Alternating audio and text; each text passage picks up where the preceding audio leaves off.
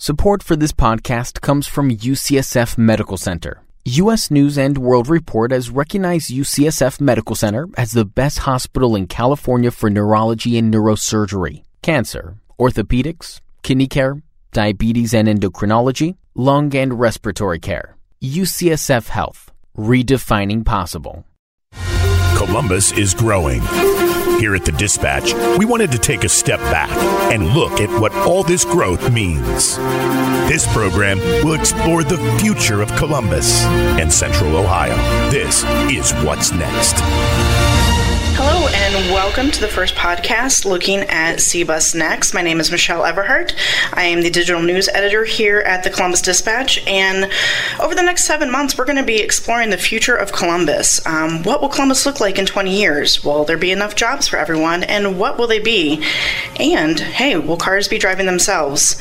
We're going to look into various topics including homes and neighborhoods, education, health and science, sports and leisure, business, and who are the innovators of Columbus. The first month starts here in June, and we're talking about growth in Columbus.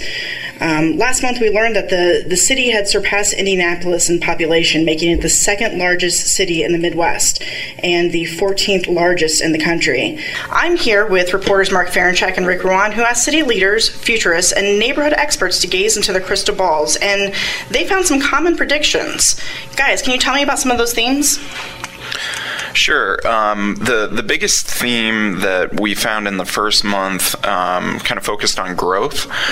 So the region, a lot of experts believe, is going to have kind of explosive growth in the next several decades.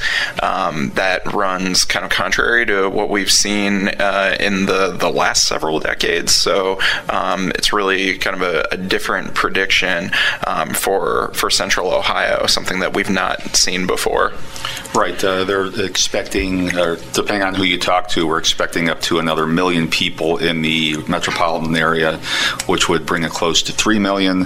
The concern is, how do you deal with that kind of growth in terms of transportation, affordable housing, those types of things? And that's one thing there are a couple of things that city leaders and metro leaders are going to have to really deal with as this projected growth continues. Whether it's going to be that much, I mean, nobody really knows for sure, but they're pretty bullish on the future of the area.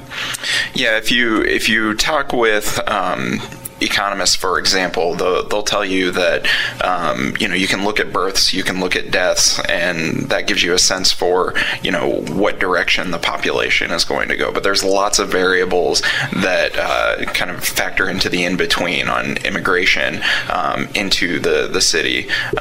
So it's hard to say what factors outside of Columbus that are completely outside of the region's control are going to affect that. But the big projection, the 1 million people, is coming from the Mid-Ohio Regional Planning Commission, which is pretty much tasked with being the kind of agency where everybody in the region comes together to look at big issues for the region. So with this population boom, tell me, what demographics are they expecting it most in? Well, it's going to be a combination, I think, of millennials continuing to bolster that, but also we're going to have a growing number of seniors here who are going to be staying. And we did a series of stories about 5 years ago, and things really haven't changed much since then, about whether Central Ohio is going to be really ready to handle the number of seniors who are going to remain in this area, whether from transportation options to housing options to services that they're going to need, and our community's ready for that. I mean, you're going to have a lot of people with disabilities, you're going to have a lot of people with medical needs who are going to stay in this area. They are building housing to some extent to deal with that right now. But I know that there are projections. I think that at some point 25% of Franklin County is going to be the home to seniors. It's a pretty large percentage. So how do you deal with that? Also, seniors are a lot like millennials in the fact that they like to live in denser, walkable communities, and a number of places are trying to cater to that, such as Dublin with their project up there. I think what they need to do is, and again, there are some concerns about this, if there are another 1 million people in this region, are the transportation options going to be there to deal with that? We have a bus system that is trying to reconfigure its routes right now, but a lot of people are still going to use cars. There are discussions about automated vehicles, driverless vehicles. Some people think that will reduce the number of cars on the road, but nobody knows for sure. But that gets into the smart city situation. Yeah, smart cities is well, for those who don't know, the city received a $40 million grant from the U.S. Department of Transportation last summer. They got another $10 million grant from Paul Allen's Vulcan Inc. To deal with electrification of vehicles. So that $50 million was pretty much set up so that Columbus would become essentially a test track for these transportation innovations that everybody is kind of talking about. Transportation is probably the area that it's easiest to kind of grapple with, what the future is going to look like, because big automakers are already embracing a lot of this. You're already seeing some of that on the road with collision avoidance systems that are in cars. But in Columbus, the money is going to be used to do things like test autonomous shuttles at East End, the shopping center. So you could essentially take a COTA bus to East End's Transit Center, and then you would get on another shuttle that doesn't have a driver, and it would take you to work. East End isn't just the mall; it's a big business park as well. So I'm trying to figure out how to get people. It's called last mile transportation. You get to the final bus stop, and then where do you go from there? It's also going to look at things like the cashless society that we have. There's a huge number of people in Columbus that are unbanked. They're going to need to be able to get on the bus and use a pass that is common across Uber and Lyft and COTA and Coco Bike Share. There's lots of issues that are cropping up with the transportation, and Columbus is trying to look at a lot of those through smart cities. Is there a timeline for any of this to be a reality? Well, Columbus is working on a 4-year timeline with its grant. So it was awarded the grant last summer, so 2016. So by 2020, they have to have implemented a lot of what was in their proposal and have data that they can share with the federal government. The idea is that Columbus would test this stuff, it would come up with data, and then it would share it with the federal government and other cities so that others can learn what Columbus has learned and continue to advance these things. But Columbus also has gone a long way to try to bring on local partners who will extend this beyond 2020.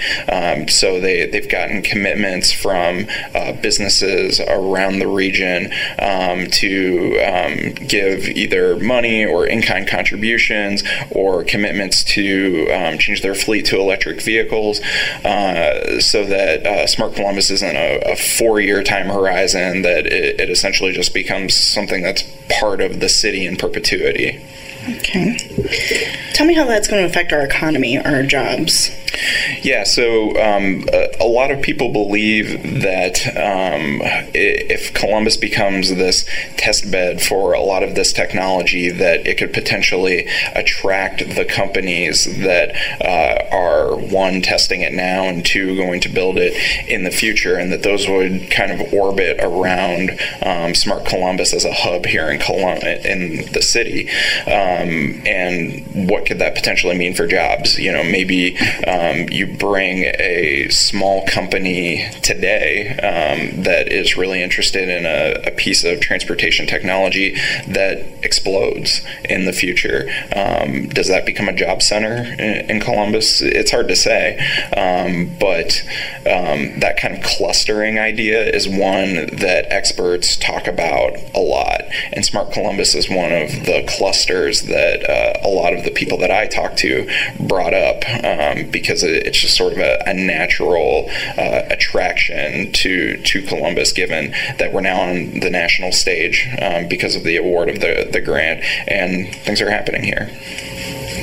Okay.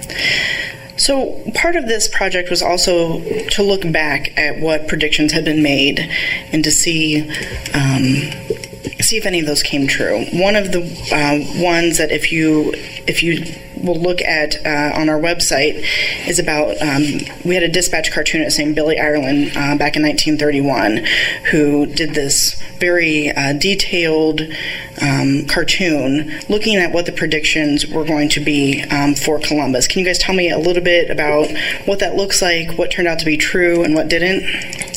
Well, it's interesting that they're looking at Capitol Square parking garages, which certainly came true. There's a new Columbus Dispatch building, and I guess it's kind of true since we're in a newer version of the Dispatch building, although it looks a little bit different. It's funny to think about downtown Columbus without parking garages. Yeah. I mean, this was in 1931, which was, I think, like 20 years before Columbus got its first parking garage downtown, which is just insane to think about. Right, but he's also looking at elevated roadways, which really didn't come to pass unless you're talking about some of the on and off ramps off the freeways, which are kind of true, and basically a television board for news, which has come to pass, really. But this is for 1991. There were other predictions, too, made in the 1960s, where Columbus Dispatch, the Sunday magazine, had some stories about what Columbus would look like in the year 2000. It's interesting. I mean, the cover, again, one of the covers from 1967 had, again, police with jetpacks, hydrofoils in the Scioto River. Certainly those things didn't come to pass, but there was a very interesting prediction in there by somebody from the Chamber of Commerce who mentioned that foreign companies would be building manufacturing facilities here in the U.S. to be closer to customers, and that's Honda and all the suppliers. So something like that did come to pass. Other things did not, but that's why something like this is interesting, because you don't know what you're going to have in 20 or 30 years. One of my favorite things in the cartoon, and I hope our listeners will actually go and look at it, but there are all of these helicopters at the top, and they look like they're landing on top of the Columbus Evening Dispatch of 1931 and taking out newspapers to deliver them via helicopter. And obviously that didn't happen, but now in 2017 we're thinking about drones and drone delivery, and is this sort of predictive of we didn't get there in 1991, but our newspaper, is Amazon going to start delivering stuff by drone? Are we going to see drones just sort of right outside your front door dropping something? I don't know, but it's something that we didn't see come to pass, but maybe it's going to come to pass in the future. I thought that was really cool. And then on the two-tiered traffic, the bottom tier was, I think, reserved for pedestrians, and pedestrian safety downtown is something that people are still always talking about. It's an issue, people getting hit by cars, crossing streets, and this would have solved the problem, but it would have been wildly expensive to do it, I would think, too. They're also talking about a subway escalator, and again, that gets back to rail here. I don't think a subway is ever going to be built here. They're very, very, very expensive, and any kind of rail system is, but you would think that, again, if we're going to grow to 3 million people, that there's going to have to be some massive investment in mass transit here to deal with that. Is it going to be rail? Going to be light rail? Going to be heavy rail? Going to be rail out to the airport? Who knows? But the system as it's set up right now is woefully, I think, inadequate to deal with this growth if it comes to pass. Anybody who sat on 670 at rush hour would probably agree with you. Or 315, or pick your highway. Sure, but on 670, you're going to be able to drive in the shoulder very soon. Yeah. So. With those COTA buses. Right, yeah. I'm going to spring a question on you guys. Tell me the most interesting thing you learned going through this project, or the thing you were most surprised about. I don't know that it was the thing that I was most surprised about, but one of my favorite things that somebody told me was that we need to be thinking about what is going to be the next Linden and what is going to be the next Franklinton and these areas that have been depressed over the last couple of decades. When you get people dreaming about the future, they get really excited about the positive things. But not a lot of people want to think about, what are the consequences of growth and where people live and the investments that we're making now. David Staley, who's a futurist at Ohio State and a history professor, he said that. He said, we need to be kind of keeping our eye on what areas could potentially be depressed in the future and how do we avoid letting that happen, because those areas have now been in that situation for decades. It's a really complicated problem to pull them out of it. Lots of people are talking about it, lots of city investment in that, but you only need to drive through Linden to realize that we don't want to see that happen somewhere else. Right, there are a lot of post-war neighborhoods here that were built in the 50s, 60s, and 70s that are getting older. The housing stock, depending on who you talk to, some people find it attractive, some don't. There's still very viable neighborhoods there, but what are the jobs? Are people going to be able to afford to live in homes and keep them up based on the jobs of the future? Rita Price and I did, again, a series of stories 3 months ago now on income inequity and affordability of housing to some extent. And we're creating, and the goal is to create a lot of, well-paying jobs and data related to transportation. I think Columbus is going to continue to do that, but is the education system here in general going to be good enough to produce well-educated workers to do those jobs? And if not, what's going to happen in terms of disparity and that type of thing? Affordable housing is already becoming a big issue in this town right now because of the growth here and the desirability of certain neighborhoods. That's going to continue, I think. But if you are working in a lower wage job, if you're not able to get one of those data jobs, or if you don't have that type of an educational background, then what's the future going to hold? Especially since we're going to be drawing more and more people here. Affordable housing is going to be a huge, huge question here over the next few decades. Yeah, Mark mentioned jobs. I mean, that's really the undercurrent with all of this is what is the job situation going to be? I had somebody describe it to me as, I asked them, is it a chicken and egg situation? Do the jobs need to come here and that attracts the population, or is it the population that attracts the jobs because you have human capital here? And he said it's more like a feedback loop. They feed into one another, and all of the jobs that we're talking about are pretty skilled jobs. And when you talk about the future, people are talking about automation, and that's going to eliminate a lot of those low-skill jobs. If you look at the logistics industry, what is the future of Rickenbacker? If that's a big job center right now, what do those look like 20 years from now, 30 years from now? Right, how much of it's going to be automated? Are you going to have driverless trucks? Are you going to have warehouses that are almost totally automated? It's those types of things. You have lots of people now working in warehouses here. Certainly, we've had a lot of discussion and attention on Amazon and those types of folks. Are they going to need people to do those jobs in 5 to 10 years? And if not, then what will people be doing, especially as more and more people come to Columbus because they see this as a center for opportunity? Yeah, and, we're talking about low-skill jobs being automated, but one of the things that I was kind of shocked to hear from somebody is that you're already starting to see the potential for automation in jobs that are traditionally skilled. So, for example, in the legal world, a lot of like contracts and things like that are sort of done on a formula, and there's artificial intelligence now that can put those together for you. That's really interesting to think about, because that's not, when you think of automation, what you are traditionally going to picture. Absolutely. Well, Rick, Mark, thanks so much for being here with us and for giving us insight to what you learned. Over the next couple of weeks, we're going to explore more. We're going to look at the identity of Columbus, the future of transportation, as well as the expected growth in immigration population. We want to hear from you, too. So if you have any ideas about the future of Columbus and Central Ohio, let us know. We have an email address set up. It's cbusnext@dispatch.com. Shoot us an email, and we will maybe talk about it on the next podcast.